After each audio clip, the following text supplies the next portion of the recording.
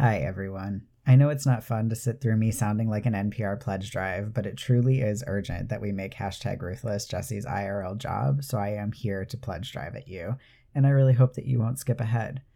We are still pretty far away from our goal, but we could reach it today if just 126 of you pledged at $33 a month, or if like 1,300 of you pledged at $3 a month.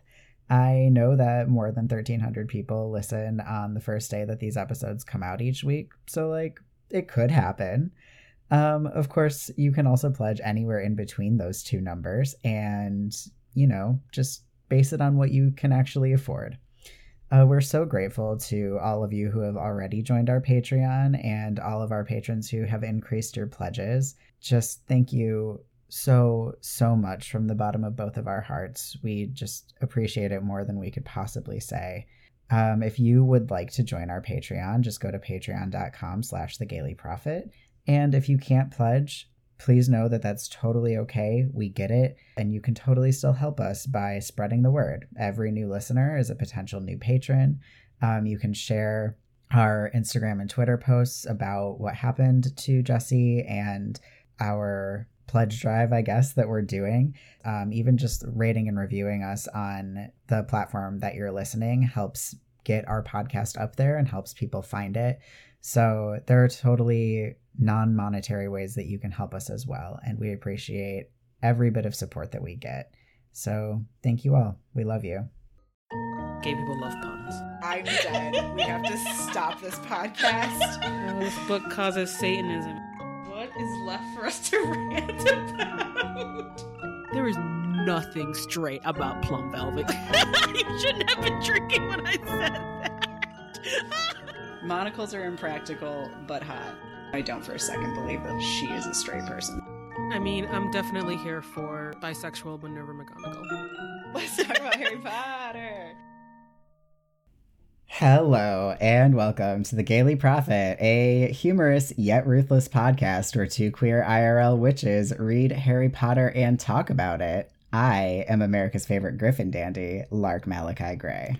And I am Griffin Dyke extraordinaire, Jesse Blount, and today we're talking about Chapter 22 of Goblet of Fire, The Unexpected Task, in which, guess what everyone, we're having a Yule Ball. It's formal attire only. Oh, and Harry, as a champion, you have to have a date and lead the opening dance with the rest of the champions. Aren't mandatory extracurriculars fun? Harry is overwhelmed by all this compulsory heterosexuality that he has to do to ask a girl out. He really wants to ask out Cho, but he's way too freaked out about it. A few girls approach Harry, but he doesn't want to go with them either. Should have asked out Malfoy, kid. Speaking of which, a bulk of the bullying has stopped, minus Malfoy's pigtail pulling. There's not been anything about Harry and the Prophet either, as Rita got zero dirt about Harry from Hagrid. For the Yule Ball, Fred honestly had the best approach, which is just to confidently and casual-like ask out Angelina to the ball. The school is hella decked out for Yule, and Harry finally approaches Cho on the last day before break. Sweet summer child Harry is honestly shocked that a hot popular girl already has a date with another hot popular upperclassman. Who could have guessed? But this isn't any worse than Ron asking out Fleur, aka the hottest person with Vela Magic on 10 in front of half the school. Ginny and Hermione have a good time roasting the fuck out of Ron, and to a lesser extent Harry about this. They, of course, both have dates, though Ginny's having some regrets, I think. Harry, over literally all this bullshit, finally just asks Poverty out to the dance and asks if Lavender will go with Ron because he is a good wingman, even if Ron does not at all deserve it. Poverty, and an even better person is like, fine, I guess I'll ask my sister if she wants to go to the ball with your pathetic friend. Yes, indeed. One quick note before we get started. We recently released our final installment of our Pride advice episode from last June on Patreon. And several of the people whose questions we answered are high schoolers who stated in their questions that they are not out to their families. And so I don't want to just email you and be like, hey, here's this episode. So if there's a safe way for me to get the episode to you and you're listening to this and you're like, I wrote a question I didn't hear the answer to, please send us an email to thegaylyprophet@gmail.com or use our submission form on our website to let me know how I can get you the episode so you can hear our advice. And with that, we are going to get into today's headlines. From handsome popular champion to useless pretty boy, the rise and fall of Cedric Diggory.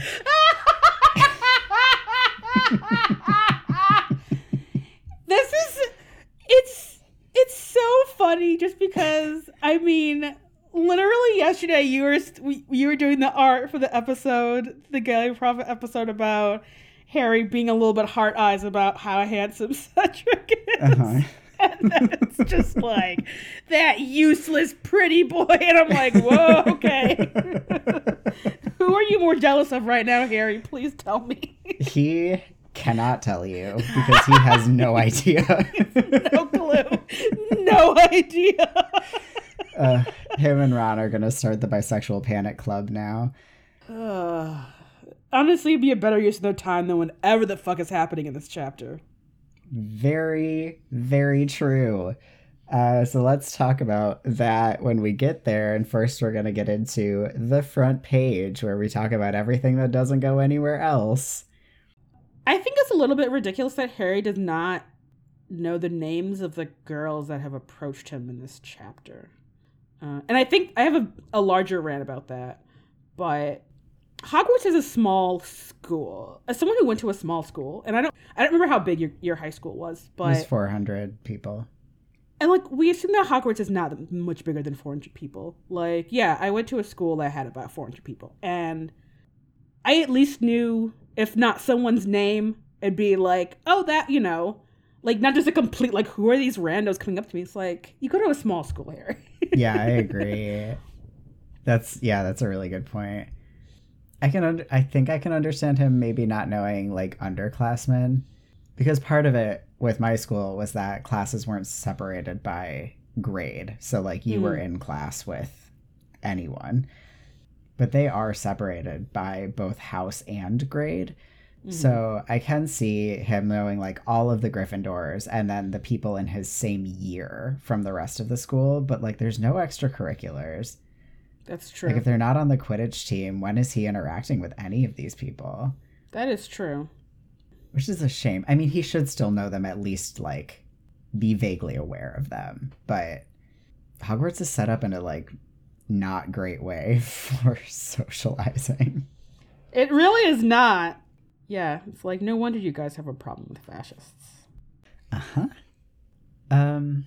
So I don't know where I land on the whole the champions opening the ball, like, dancing thing. Like, I kind of get it. They're kind of the point of the whole thing. But also, the anxiety that this is bringing to Harry makes me feel like either it shouldn't be a thing or it should be optional. Because I'm, like, a really big fan of accessibility, including emotional accessibility. And I just wanted to talk it through with you, I think. You know, I was actually kind of having similar thoughts, because part of me is like McGonagall basically says it's mandatory, but she doesn't give him an option if for whatever reason he was unable or didn't want to find someone to like have a date with, you know, to the dance with. And I was kind of like, I feel like it seems like an option that would have made sense. Would it be like, if this is too much because you are criminally underage for this competition, and I mean only by a few years, but still, like, Harry's at the target age of this whole event, you know, right. The Triwizard Tournament or the Yule Ball. I kind of feel like McGonagall would have been like, you know, talk to whoever the Gryffindor prefects are, or like whoever the fuck the head girl is, like someone who's already sort of in a position of leadership in the school. I feel like leadership with quotation marks, because we are never given any indication of what the fuck head boy or head girl does. No, really. Not at all. Which is like, cool, this must be just some like weird arbitrary popularity contest then that fucking schools love to do. But regardless, yeah, I think there really should have been a like, intermediate. And like there should have been at least another option between like if you can't find anyone because you're doing your studies and you're doing this competition and like people are trying to kill you because you're fucking Harry Potter or whatever the fuck. Like, yeah, ask her what the fuck the prefect is of Gryffindor House. I don't know who's in the right age range at this point, but fucking someone. So it's got to be probably like Angelina or Katie or the third one that's on the Quidditch team whose name I am blanking on currently. Huh. Whoever's Spinner, right? Yeah, Alicia. Yeah. And like even, I don't know. And even with that, it's like at least like, right, if one of them are prefects for Gryffindor House, it's like, you know them. You're on the Quidditch team with them, you know? Yeah. So. Yeah, I agree. And so, yeah, so it's just weird that this whole like date dance part is like super mandatory. Yeah, because I would now be just like melting into myself. I did not even do a like solo first dance to me and Evan's song at our wedding. Like, we didn't announce when it was the song. It was like third or fourth in the set. And it was just like, oh, this is our song. And that, like, we went out and started dancing. Because I was like, this may be my wedding, but I actually don't want everyone looking at me more than they already have today. It's too much. So, like, yeah, this is not... I would very much not be comfortable with this. And I feel like Harry feels very similarly, and I kind of want him to just be able to opt out. Yeah. And I think in this regard, I think you could have very much have had Harry opt out. You already have Cedric here looking handsome, like the most popular dude in school, whatever. So like, so yeah, I'm glad we can both agree. It's like, this just feels weird. Like there should not be only one option, which is to go and for him to find someone on his own. Yeah, totally. All right. What do you have next? All right. So Harry describes a fifth year girl who is a foot taller than him and looked like that she's going to hit him if he refused. And I just want to say that girl is queer. Mm-hmm. You cannot change my mind. Maybe she's like hard femme or like soft butch, because it's just like, she was just like, I'm going to do this. And if you say no, I'm going to cut your bag open. Or it's like, cause I don't know. And it's just like, Harry's like kind of freaked out. And I'm like, that sounds hot. I would have definitely been like, yes. Intimidating tall woman, please. So that's why I'm like, that person is queer. That makes sense. That totally tracks. Speaking of queerness, actually, that leads really well into my next point, which is that we have such a beautiful example of use of the singular they in this chapter. It's so good. It's when Ron and Harry are talking about how the girls are moving in packs, and it's like, how are we supposed to talk to one of them? And Harry says, how are you supposed to get one on their own to ask them? And I was like, yeah, great. Could he have said get one on her own to ask her? He sure could, but he did not, because using the singular they makes perfect sense in that chapter and always, or in that sentence and always. And I was like, great, love it. I didn't even notice, because I was kind of like, well, how about the whole scene? I was kind of like, but I don't know. But I'm also kind of like, anyway, we'll get into that.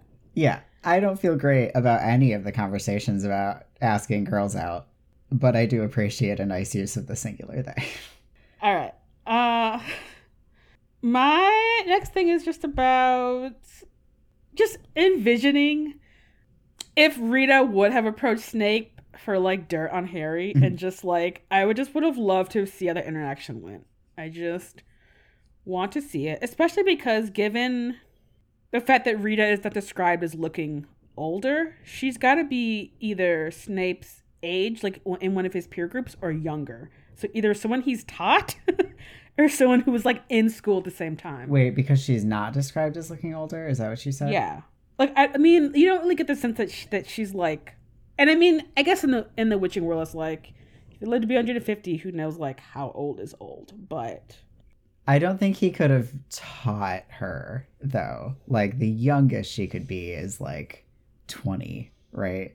And then he only would have been like 15 when she was, but it doesn't feel like she's not 20, is she? I don't know. I guess I don't know. I guess as a kid, I mean, I guess when I was reading this initially, like as a, when I was younger, I just assumed that she was like in her 30s. But now that I'm in my 30s, I think it could go either way. So like either she could be like a really experienced at just being a shitty journalist, or she could be like trying to make a name for herself, and that would kind of I don't want to say like it would kind of be a reason why she'd be so unscrupulous if she's trying to like really get into what I'm sure is a very glass ceiling full of just old dude reporters, because that's kind of what journalism now is like, Mm-hmm. So I always imagined her being in her like mid to late 40s. I'm looking at harrypotterfandom.com, which says that apparently she was born in 1951, which would put her in her 40s in this book. I guess I just never envisioned her to be in her 40s. Why is that? I don't know. I guess part of it is that, I don't know. I'll have to think about that. None of that changes the fact that watching her and Snape have a conversation about Harry would have been incredible. I know. That article that she would have put out too, like, I would pay to read that. It would have put Rita on the map that she wants to be, like right in the place she wants to be on the map, and it would have just been so terrible. Honestly, I would have rather have read that than to read most of the things that happen in this chapter. Yeah, that's definitely true. Okay, so my last thing here is that I would just like to note for anyone who's listening, whoever ends up in an argument, maybe on the internet with someone who's like, Hermione is obviously white because she blushes, that we have in this chapter Parvati, who is canonically a woman of color, blushing furiously, which means that even scoundrel J.K. Rowling knows that people of color can blush. So it's even it's textually, canonically true that in the Harry Potter world, people of color can blush. So those people don't even have a leg to stand on. They didn't already, but I just like that there's like something you can point to in the book to be like that. You literally don't know what you're talking about. Oh, that didn't even occur to me. You're so right. My last thing is just that Dumbledore continuing to be the worst boss in small ways, which is the singing suit of armors were totally his idea and the entire staff hates him for it. You could not convince me otherwise. I love it. Welcome to the education section where we talk about this goddamn school. I have so many complaints. Well, okay. Let me just start off with my total annoyance that this school dance is on a holiday. Mm-hmm. Like, it's on Christmas Day. Y'all couldn't have picked, like, Boxing Day or, like, Christmas Eve or, like... Actual Yule, perhaps. Actual Yule. Why? What? I have never, like... Why would you do that? Yeah, it's weird. Can I ask why it bugs you so much? I guess... Okay, let's do two things. I mean, one is that it's mandatory for the champions. And, like, maybe they want to see their families over Christmas break. Yeah. And not to be a complete Debbie Downer, like, Cedric has, like, literally less than 6 months to live. And he, like, missed Christmas to go to this fucking dance. Like, to be with his family. And I'm like, that's kind of sad. Sad. And just that, like, you know, all of these, it's just, I don't know. It just seems very inconvenient. Especially if it's like for people who like seeing their families, that the like biggest break in the school year where you can go visit your family, because you can't go over Easter, which is, even though they do acknowledge it for, again, LOL reasons, but you just I mean, like, going to a school dance is cool, especially since we never get a dance again, but did it have to be over like the one holiday you get when you get to leave Hogwarts. No, I felt the same way. I think it sucks. Like, why wasn't it just the last day of term and then they're off for 2 weeks? Yeah. I still really think that Hagrid needs to be relieved of her teaching duties. She's not doing her job. Just we see them in this chapter. At this point, they're not even like interacting with a magical creature, which like the Scroots have been a problem this whole time, because that's not gonna help anyone who is actually wanting to go into care of magical creatures. Like, that sucks. But now they're just like cutting up food for the fucking Scroots. Like, there's not even any teaching going on. They're not learning. I mean, they can't be, I'm anti-homework, but like they can't be doing any reading or like lectures or anything on care of Scroots, because Scroots don't exist outside of this paddock of Scroots. So I'm just really bummed, because this seems like a really cool field to go into, and these kids are being robbed of a really like important learning opportunity, I think. Yeah, and then people are going to wonder, it's like, wow, we really haven't had any people who are like really skilled at care of magical creatures. Like, wonder why that is. And it's like, could it be the one school that you guys have doesn't have any kind of educational standards at all for people to like know how to do things? Exactly. Yeah. What do you have next? Despite my complaining about this dance being on Christmas, I think it's weird / sad that this is like the only school dance the kids get. Mm-hmm. And like I looked it up, like prom is only a very like recent phenomenon in like the UK. But again, outside of the Great Hall and Quidditch, these kids never interact with anyone outside of their grade / house. Right. You know? And it just seems, I don't know, it just seems weird. It's like, especially if a lot of people are just gonna go and like marry their high school sweethearts, like, don't you want to meet other people? I don't know. It's like, you guys have kind of an inbreeding problem. Maybe you should work on that somehow. And like, I don't know. Something. I'm with you. Even if it's not dances, like something. School-wide gatherings of something or other. Yeah.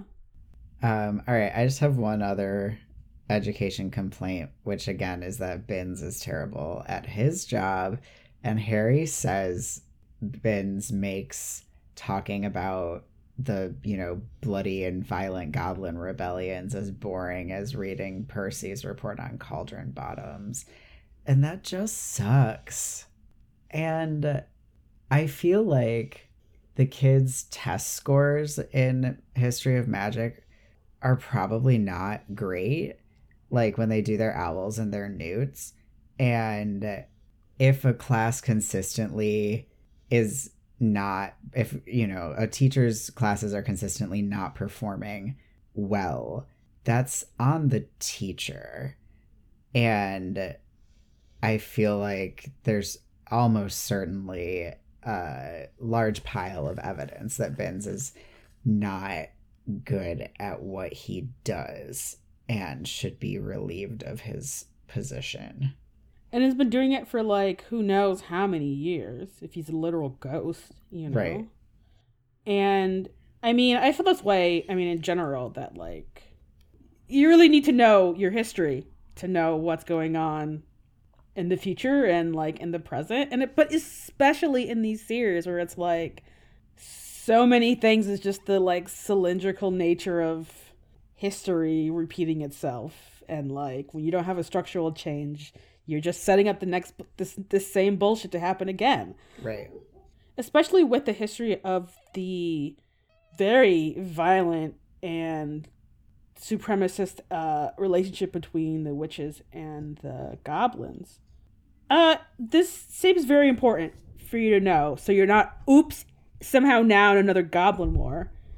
You're already not that many people out here lived through 2 wars in a like 20-year period I think if you had a goblin war so when it happened because no one knows the history of what's going on, that would be the end of witches in the UK. It'd be like, what? And I just keep thinking back to the moment where Harry's interacting with Grip Hook, and it's like, oh, even though I've taken 6 years of history of magic, I literally know nothing about what you're talking about, you know? Right, totally. I also think, Ben seems to have a pretty intense vendetta against goblins, considering that history of magic consists of a fuckload more than goblin wars, and that's all he seems to teach about for all 6 years that Harry is in Hogwarts, which is also like a pretty big problem, even if he was a good teacher. It's like having the one teacher who's obsessed with like specific battles in specific wars. And it's like, I don't care about the Battle of Gettysburg. Can we talk about how it was not about quote unquote state rights? It was about slavery. Right. Yeah. They should definitely be learning like a lot more things in history of magic. Yeah. Yeah.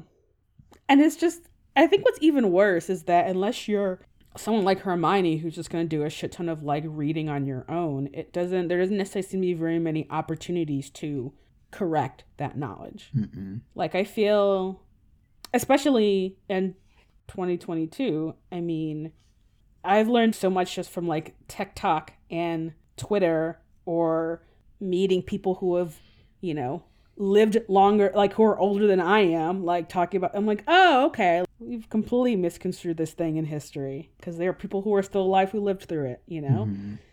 Or people who are like, able to create art about the thing. And it's like, we barely get any art at all, let alone anything that's rooted in like a political history.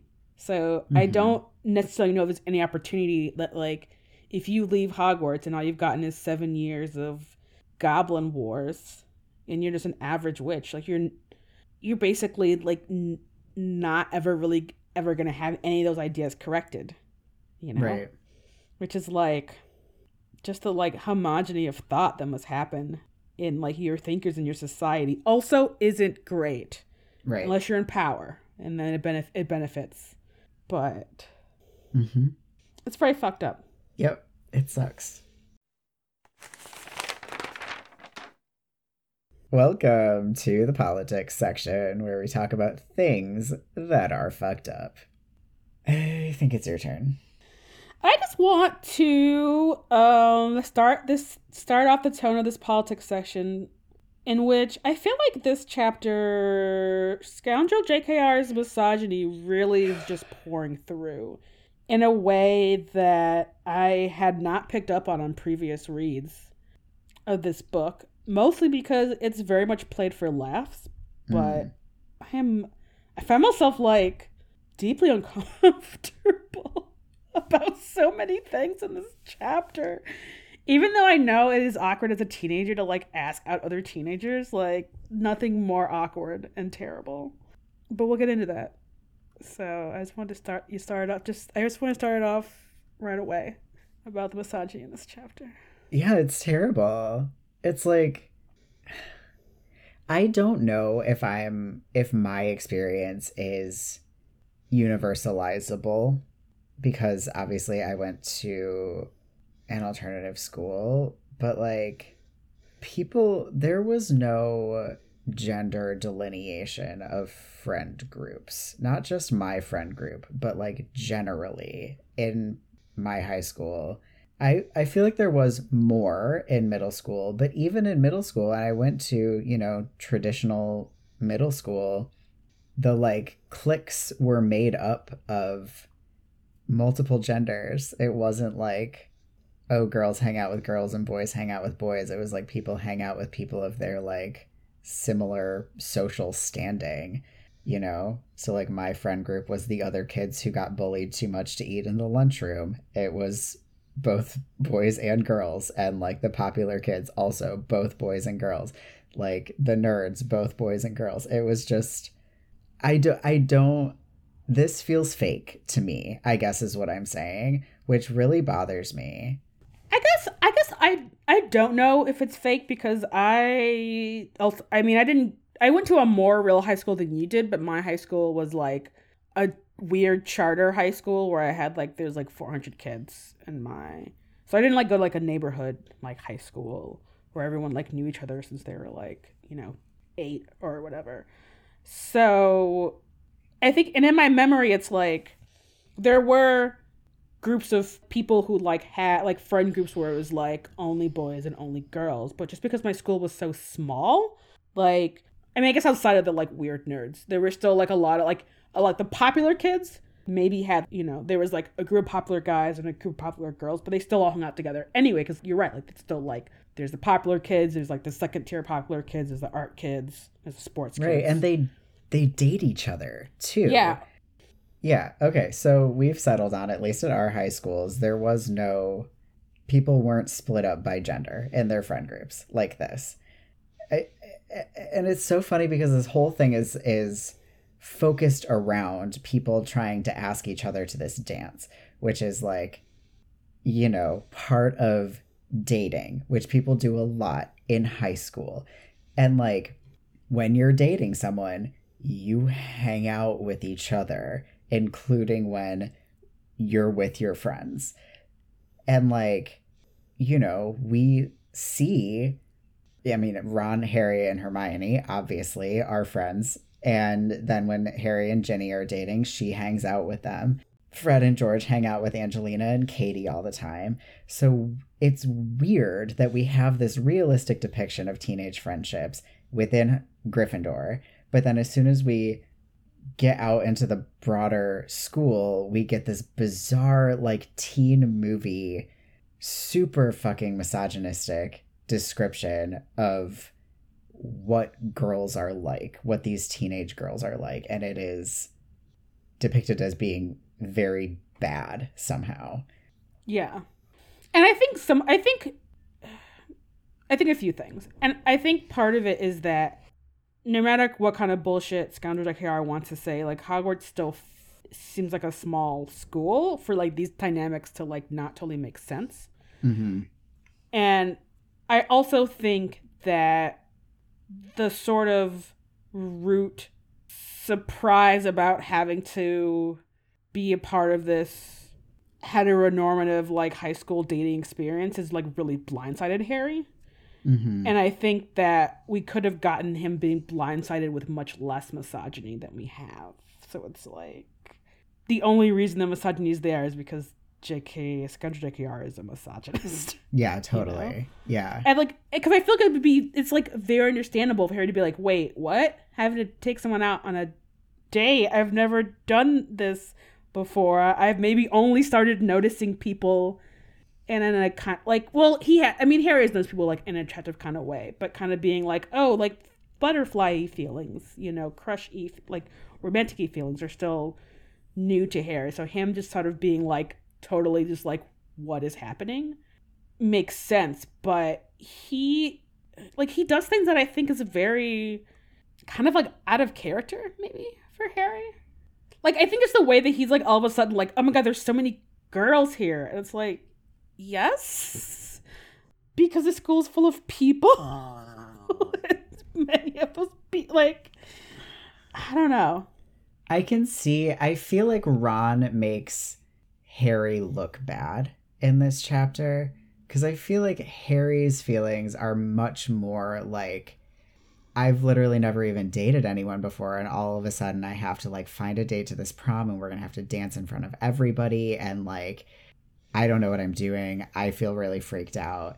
And so when he's like, oh my God, there's like all these girls, I don't know how to approach them, I don't know what I'm doing, and then you have Ron next to him being like, yeah, and like, I'm gonna talk about them in this really like demeaning way and say all of these honestly terrible things, where he's like like objectifying them constantly, not in a like objectifying their bodies way, but like literally talking about them as objects, as like these sort of non-people that you're just like using to get a thing that you need. And Harry's not saying anything to be like, Ron, that sucks. It it makes Harry complicit in what Ron is doing in a way that I don't think he would be if he wasn't hanging out with Ron. Like, I don't think his attitude would come across the way that it comes across if it wasn't paired with Ron's attitude. Yeah. No, that does make sense. Yeah, I have a whole rant about fucking Ron in this fucking chapter. I mean, we're here. Let's do it. I'm gonna be real. Ron is like acting like the most disgusting Reddit bro in this chapter. Like literally the kind of things where it's like, are you just like the kind of like him being concerned about like having to go out with a like not attractive girl. I'm like, you what? Like you're not. Who are you, Ron Weasley? Right. To, you're some catch for you to be like clearly the hottest girls in the class. I gotta get. And it's like, what? Yeah. You piece of shit 14-year-old with this piece of shit attitude? Hell no. Where do you... And then making fun of poor, nice plant dad Neville and being like, no one's gonna want... No one wants to... Neville had a date before you did, Ron. Okay? Right. And he asked his date his own self. And like didn't get so caught up in Hermione rejecting him that he like was too afraid to ask someone else. Like, yeah, and you know what does Neville do? Neville approaches his secret / not so secret crush, and it's like, that didn't work out. Let me ask the like second hottest girl that I know that probably isn't going with anyone that I know personally, and it fucking works. And it's like, Ron, Harry has to be like, can you please, like, go up to his date and be like, please, do you have someone who will go with Ron? Like, are you fucking kidding me? I know. Yeah. And despite everything that I just said, sort of like defending Harry, I have no defense of his attitude about Neville. The way that he even just like, you know, narrative wise, not out loud to Ron, thinks and talks about Neville like to us is disgusting. That's your friend, A of all. B of all, what? Like, why is it so unthinkable to you that someone would want to go out with Neville, who is charming and kind and smart and like lovely? What the hell? And probably so much more fun to talk to than Harry or Ron. Right. I guarantee you that Neville has read more than 3 books. So, which is... Yeah. And let me preface to say that, like, I know that, like, reading books is not, like, a personality trait. But I feel like Harry and Ron are boring to talk to because they don't have interests besides Quidditch. Yeah, and, like, saving the world. Right. Which is uninteresting to everyone else. Neville has hobbies and interests. Yeah. And is like a kind person. Yeah. And also I want it on the record that Hermione would absolutely have gone to the Yule Ball with Neville if she wasn't already going with Crumb. Oh yeah, for sure. And I mean, I don't think they would have like hit it off in a dating way, but that probably would have been the start of my dream of Hermione and Neville being BFFs, and her just being like, I am done. I'm actually so done with Ron and Harry because they suck and they're so rude to me all the time. And like when she helps Neville with his homework, she's not doing his homework for him. She is helping him and he is learning because he wants to. And I bet he says thank you. Yeah, I'm sure. Again, which I doubt either Harry or... Again, Harry should have brought her like 12 books for literally saving his ass a chapter ago. 2 chapters ago. Whatever the fuck. Yeah. He would have been eaten by a fucking dragon. Voldemort would have had to not do shit. Because a fucking angry ass Hungarian Horntail would have eaten him. If it wasn't for Hermione Granger. Not even a thank you. Yeah. Don't want to miss that Ron says that he and Harry don't want to end up with quote unquote a pair of trolls. And also I think we need to get into his treatment of Hermione specifically. It is so terrible. It is so terrible. And I'm just like, it's like, even if Hermione hadn't had a date, like, I hope she would not have gone with you, Ron. Because you being so shitty in this chapter, number one. And number two, to assume that Hermione would have automatically been like, I made up a date to like not have to go with Neville. When it's like... And the fact that he thinks that it's unthinkable that Hermione would have a date. Like, he thinks so poorly of her that, like, the idea that she would be going with someone is like, absolutely not. It's like, this is how you think about your friends? Like, your best friend? What the hell? Like, what do you... I mean, I don't think that he thinks good things about her. I think that he thinks of her as a tool that he can use to get what he needs, such as his homework done and, like, help with, you know, saving the world and whatever. Because I don't think that he enjoys hanging out with her. I don't think he values her. I don't think that he thinks of her as being a person. I think that he thinks of her as just being something that's useful to him. And that sucks so much. The whole time I was reading this chapter, I was just like, oh, remember when Harry and Ron weren't friends? That was great. Like, that was so nice. And I really wish that we just could have had that. If that could have been the moment that Ron was written out of the narrative, would have been fantastic. Have Neville replace him? How great would that have been? I mean, I would have read that book because I love Neville, and I'm like, I need more Neville. I still need that book about him being defiant to the Death Eaters in book 7, because I'm just like, let me read that book. Yeah. Please, someone. I know. Yeah, and then it's just like, Hermione, this is the dude you're not marrying. Oh, I mean, and I know that, like, Ron does go through some big character changes over the course of these books, but, like, this, like, just so shitty. So shitty. And it's like, you don't have to be shitty. You know who isn't shitty? Neville. You know who has a date not at the literal last second? Fucking Neville. Yep. Yeah. I also want to make sure that we note that Fred also says some, like, pretty gross misogynistic things. What does he say? All the good ones will be gone or something like that? Yeah, because I was thinking to myself, I'm like, where the fuck is Ron getting this bullshit? And I'm like, from the twins? From society, yes, probably. I mean, we've talked before about the fact that I think that Ron thinks of his mother as an object, as just something that, you know, provides him with things that he needs and doesn't have personhood or value outside of what she can do for him. I don't think that he's getting that from his dad, but, like, the way that Arthur is written, like, it doesn't seem like he is, like, modeling things for his kids in a way that is, like, valued or meaningful, really.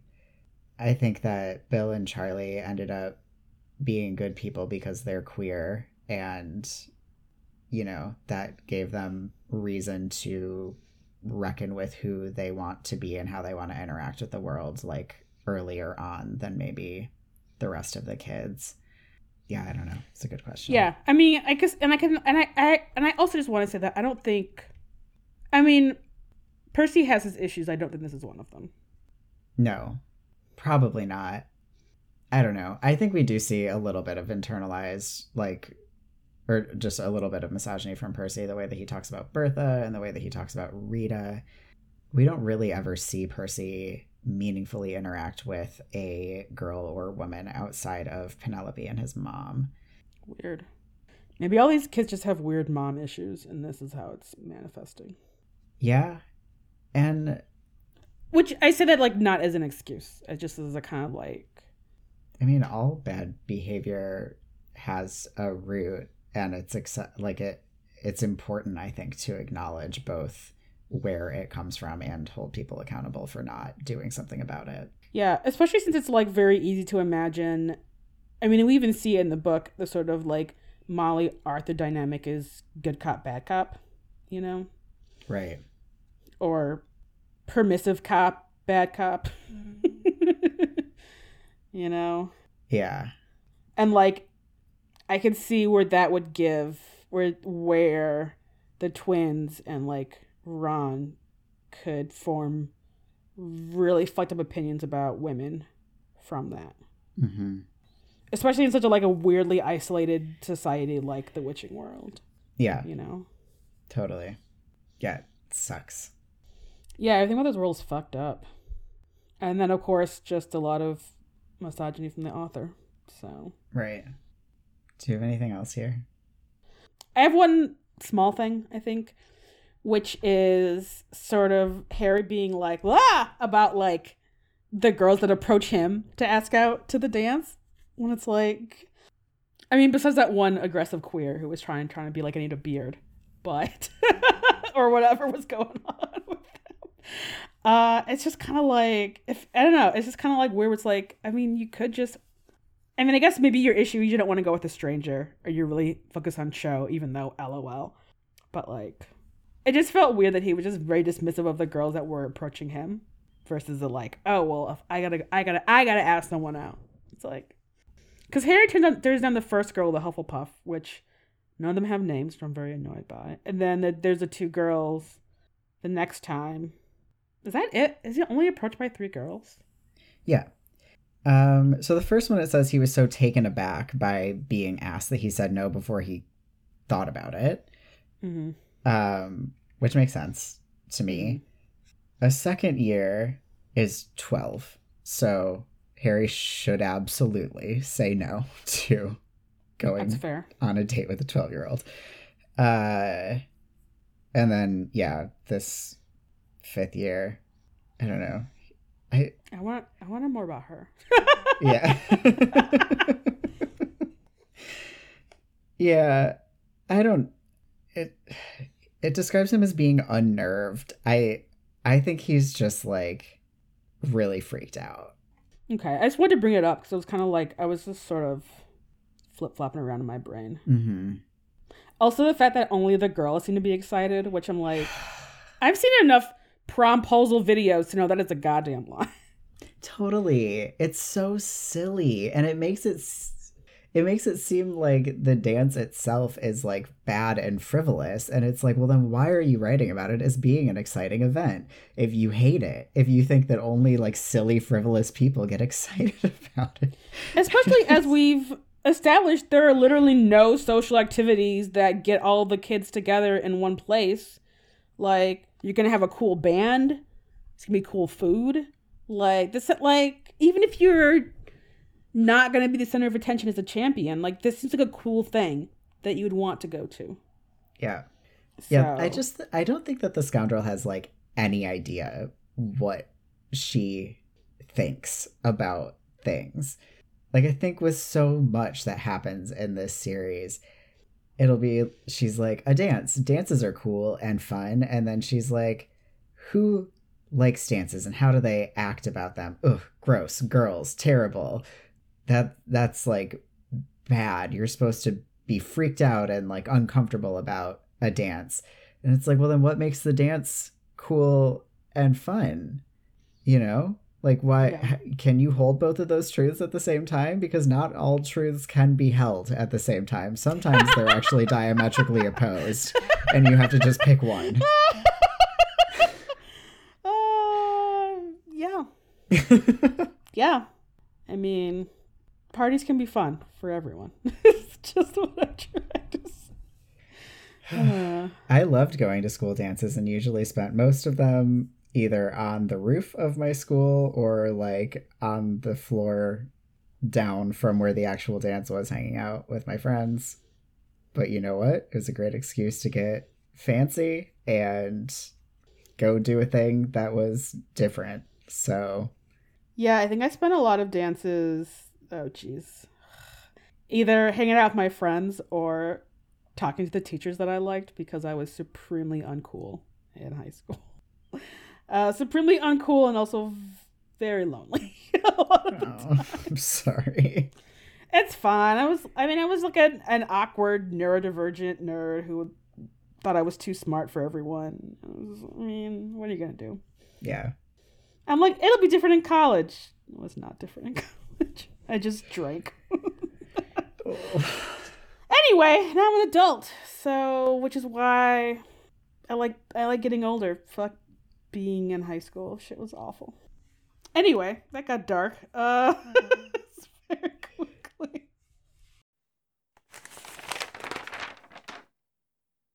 Welcome to editorials, where we rant about stuff. I want to start with how much I love Hermione in this chapter. From jump. Before they even start being misogynistic and gross, she is done with Ron and Harry. I think she also is like, oh man, remember 2 chapters ago when Ron wasn't friends with us anymore? That was so nice. Because she's done. She's like, Harry, you're going to feel like a real fucking idiot if you don't figure out this egg clue. And you know what? She's correct. Because that is exactly what happened. Yeah. Yeah, and she just gets better from there, being like, no, you guys suck, and I am not hanging out with her talking to you, and good for her. Yeah, and I feel like a lot of things she says in this chapter is just like, all of you are just sick burns, and I'm like, good for you, Hermione. Yeah. Secure the knowledge that you got one of the hottest dudes at the school right now to go. Yeah, You're just she got Avila, and Ron was turned down humiliatingly in front of the whole school by Avila. Hermione can lay in bed at night feeling good about that. She's just like, I'm still out here winning, and she is correct. Yep. She is still out here winning. She sure is. Great. What do you have next? Okay, so we get an explanation where Harry's like, oh, the Weird Sisters. I haven't heard about them, but I haven't listened to their music, but I hear they're cool. Which means to me that there aren't radios in the common room. Are they just not allowed radios? They can't get the Wizarding World Network. Can you imagine being 14 and not being able to listen to any music at all? No. There's no music anywhere. You're just in your common room. You're hanging out. There's no jams. That's like 75% of your personality when you're 14. Yes. Is what music you listen to. And listening to that music over and over again and being like, I really understand these lyrics, or like, wow, man, like Kurt Cobain, like that cello and Dumb is just so deep, man. It's so good. Yeah. And why don't these children have radios? Why doesn't Harry know who the Weird Sisters are? He should be so over their newest hit because someone has been playing it over. Like, you're like going to bed, you don't have the radio on, it's just fucking quiet in your dormitories. No. I know, it's terrible. This is such an excellent point, Jessie. I realized this and I just became so upset. I'm just no. I would not be able to sleep if I couldn't like put something on in the back. Even as a teenager, I'm like, no, I need to put this CD on repeat to go to sleep too. Yeah. It has to be very mellow, alt rock. Yeah, I just am even more upset for these kids. Yeah, that's terrible. Give them a fucking radio. So, Harry's so deprived of art in his life. Truly. It's like you don't have art and you don't have drugs. I'm like, what? This, like, you don't have a journal. I'm just like, oh my God, Harry.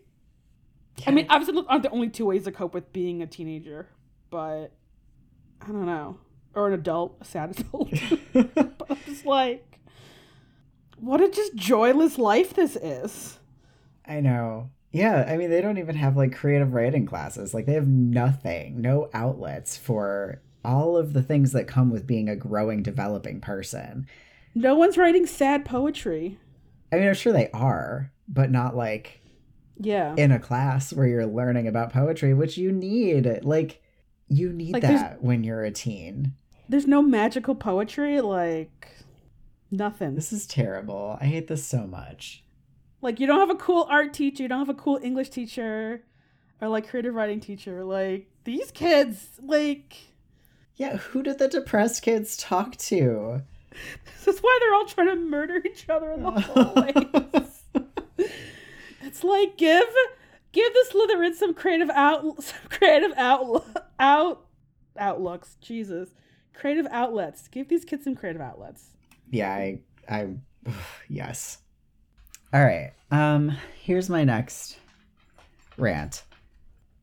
It's so absolutely unbelievable to me that the Christmas carols that they would be singing, teaching to these statues, whatever, at Hogwarts would be Christian Christmas carols.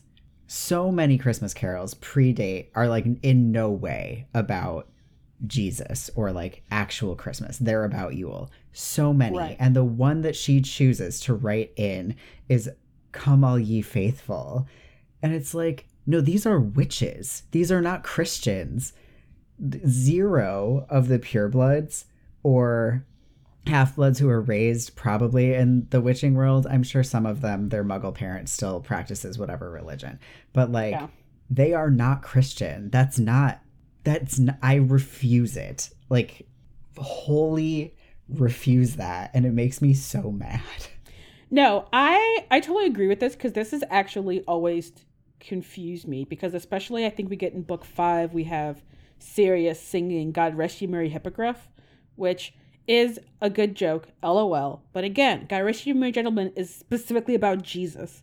Right, like why not pick, I don't know, like Carol the Bells or some shit like that. Like something where it's... Deck the halls. Right. And I think this is just more of that sloppy world building. Mm-hmm. Just because, right, if you think for 2 seconds, you know, the society is pre-Christian / not Christian. So any kind of Christmas carols would be not based at all around Jesus. Right. Yes, I hate it. I do want to say, though, this is my favorite thing that Peeves has ever done.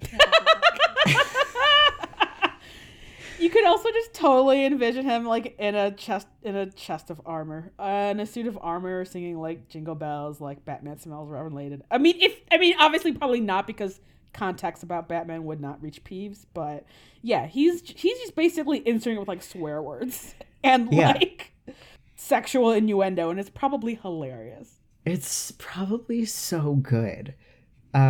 Just to remind anyone, because this is such a tiny moment in this chapter, Peeves is hiding in the suits of armor, and like the suits only know like half of the songs that they're singing, and so Peeves is filling in the gaps with like dirty joke parts of like that he makes up for the song.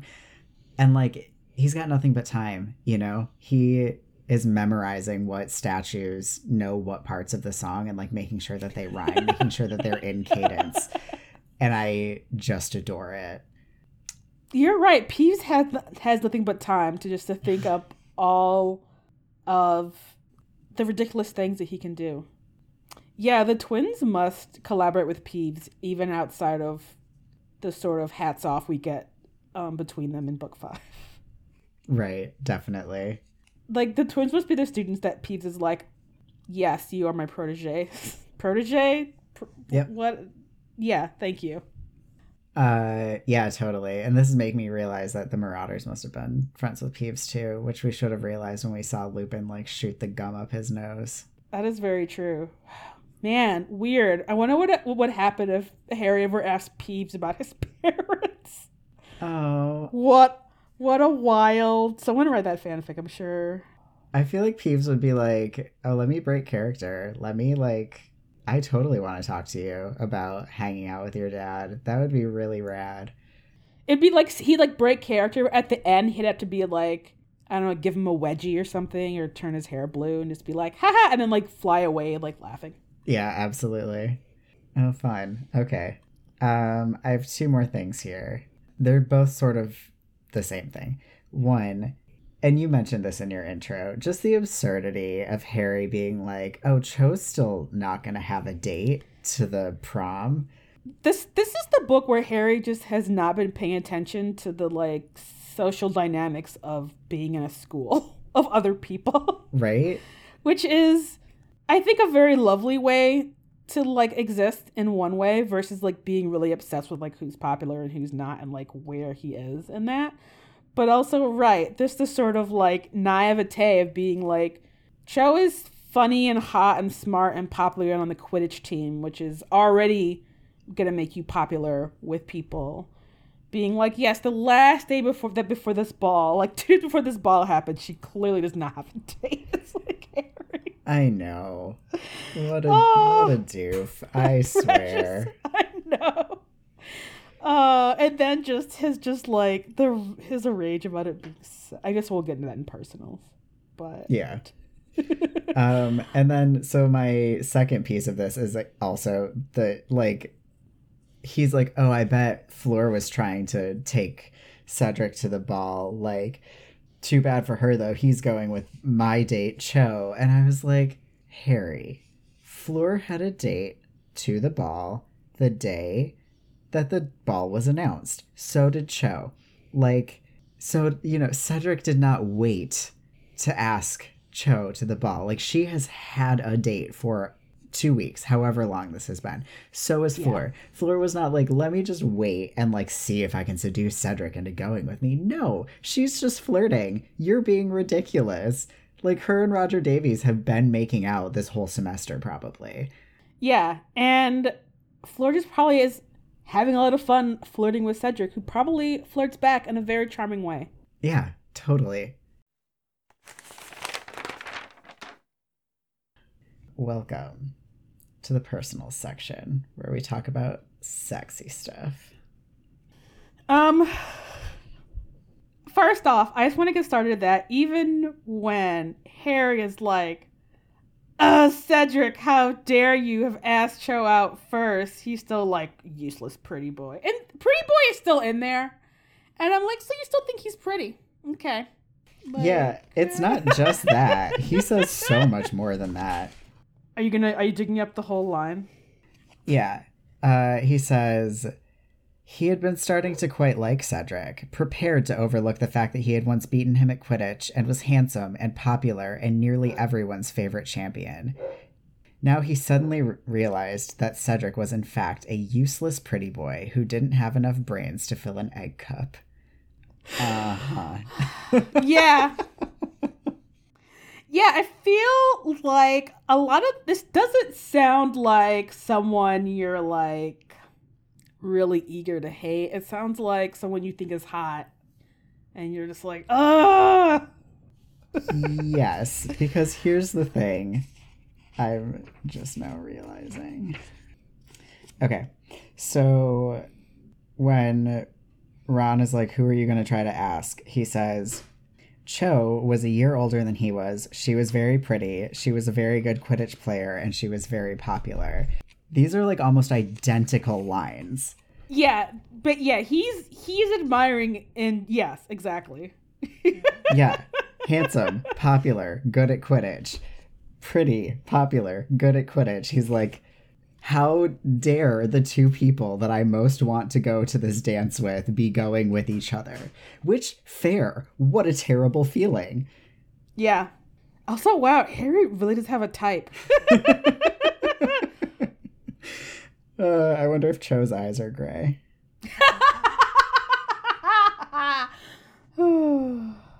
Harry. I think we should headcanon that they are, because that is like, you know, a type that he has. Yeah. Yeah. And I mean, he does end up with a pretty popular Quidditch player. He sure does. Oh, wow. Yeah, it's just, yeah, it's, yeah, it's hard to say who Harry is more envious of in this situation. He doesn't even know. I don't think he is more envious of one or the other. I think the fact that like they're going together creates its like own singular kind of envy, where it's just like, I mean, again, what a terrible feeling. I too would be just absolutely miserable if two people that I had a crush on started dating each other. Ugh. Yeah.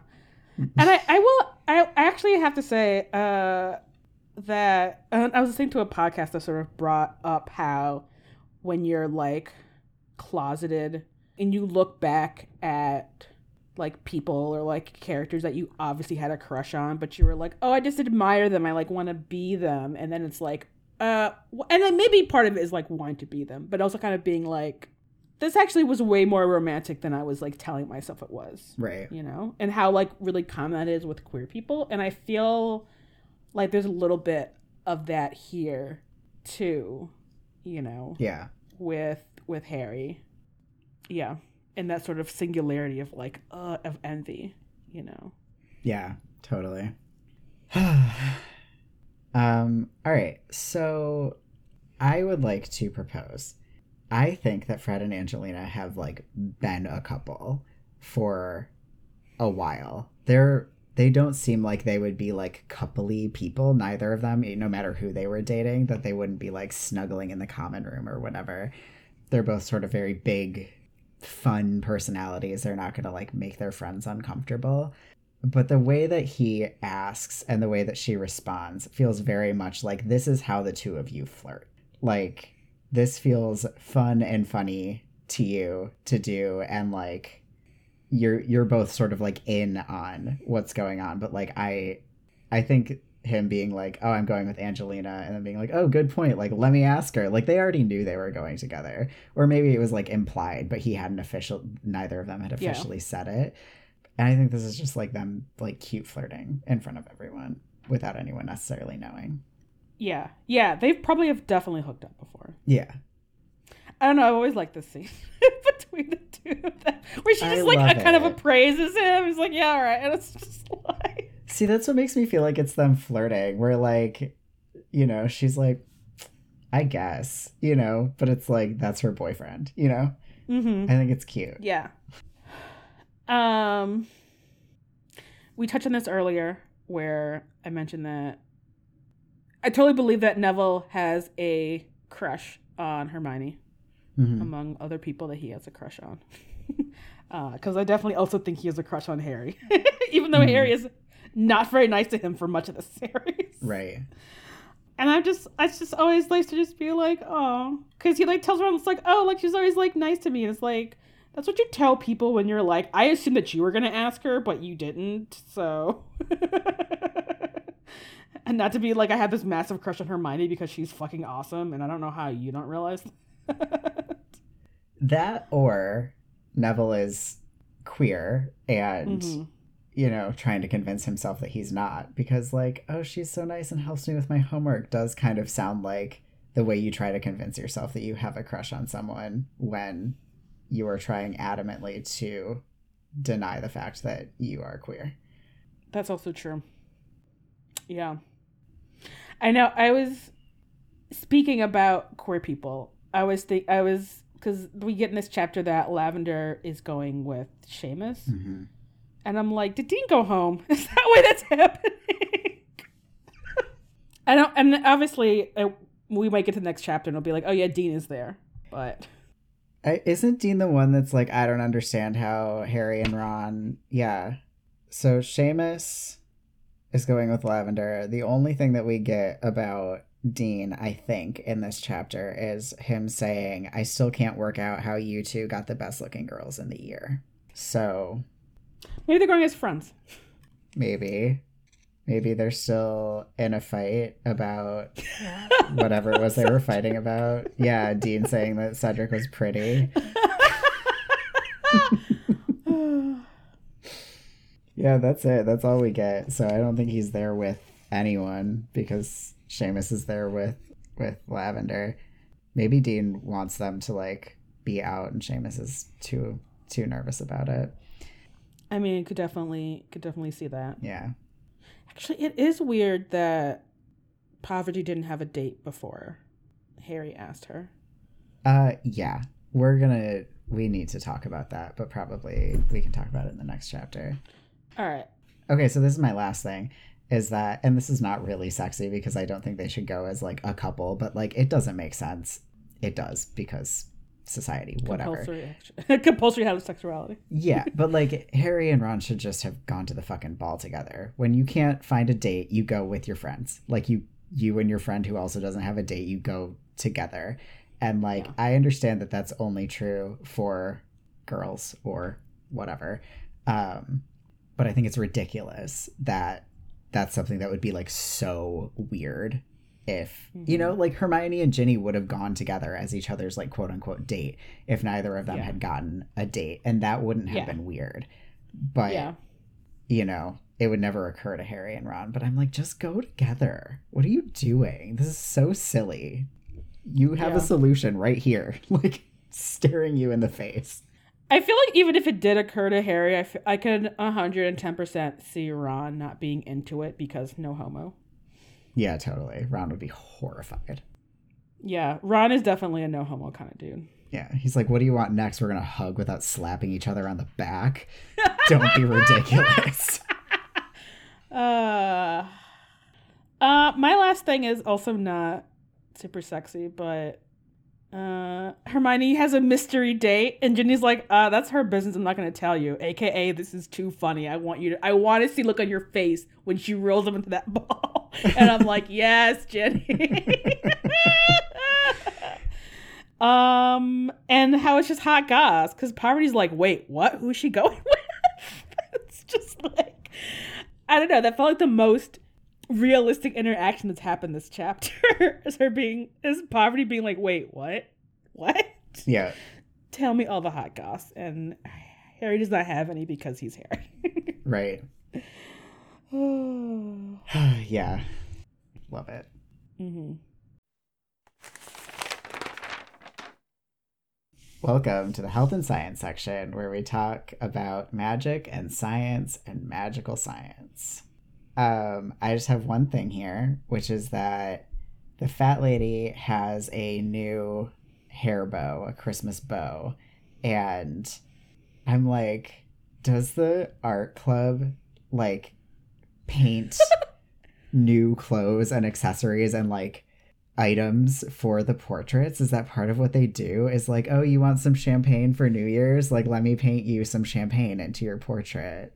Oh my god. I'm actually just imagining them as like, it's like a little canvas they paint a bottle of champagne and then like somehow magic it into the into the portrait or like something. I don't know. It's fun. It's very fun to think about. Like, you know, the fat lady's been wearing this pink dress for like centuries, but like I love the idea that at some point she could be like, I'm feeling blue, you know? I'd like to switch it up, and just asks, you know, the student art club, like, will you paint me a new dress? And then she can change. Like, that's so fun. Or like she wants like a scarf she needs to like accessorize. Yeah. My only health and science thing is that in Care of Magical Creatures, it is described about Ron like dishelling, like cracking salamander eggs. Salamanders don't have hard-shelled eggs. No, of course they don't. They're amphibians. They have like soft jelly eggs. So as soon as you said that, I was like, wait, what? Yes. And I'm like, wait, no, that's not the kind of eggs salamander has. And they're tiny because salamanders are tiny. What is happening here? What does the scoundrel think salamanders are? Because I honestly am just... That's so weird. And you could have just had any random lizard. A lot of lizards have either like soft, leathery eggs that have shells. Salamanders are not reptiles. They do not have a shell around their eggs. So that's such a well spotted. I don't know why they made me so angry. I'm like, what is Ron doing that's not physically possible? Oh, so you have to have so many salamander eggs to feed these giant scroots. Like a dragon liver makes sense to me. Just give him some chicken eggs. Or like an ostrich egg or something. I don't know. Yeah. Yeah, that's so silly. Yeah. Thank you so much, everyone, for listening to this episode of The Gaily Prophet. I want to give a thank you to Marianne Fan Day Histor for leaving us a lovely review. Thank you so much. This podcast and our other podcast, Escape from Reality, are both creations of #Ruthless Productions and are produced, mixed, and edited by me. You should tell your friends about this podcast and maybe share some of our stuff on social media. We are on Twitter and Instagram at The Gaily Prophet. You could also rate and review us on iTunes, and then you too could get a shout out for leaving us a 5-star review or writing us some nice things, or both. Ideally both. And then you could also check out our website. You can listen to episodes there and buy our merch on our website, the #ruthless.com. And you can support us on Patreon at The Gaily Prophet if you want to support us continue to do this weird little podcast. Heck yeah. If you want to find me on the internet, I am on Instagram at larkmalachi, and also my website is larkmalachi.com. Don't forget to check out my Kickstarter. It ends in 2 days, so if you want to fund it before that's done, that would be awesome. If you don't catch this in time, the tarot deck will be available for pre-order in the hashtag Ruthless shop and also probably on Etsy, and that's cool too. And also it will be available not in pre-order. If you're catching this like in a year, you'll just be able to order it because they will be physically here, which is super rad. Woohoo. You can find me on the internet on Twitter at Jessie_Detroit, or on Live from Detroit for some foster cat content, hopefully, maybe. On Instagram. That is. On Instagram. Sorry, did I say on? Yes, you can find me on Instagram at Life in Detroit. All right. Our show art is by Theo Julian Forrester. The music in our theme song is by Kevin MacLeod. And until next time. Mandatory school event. Compulsory heterosexuality.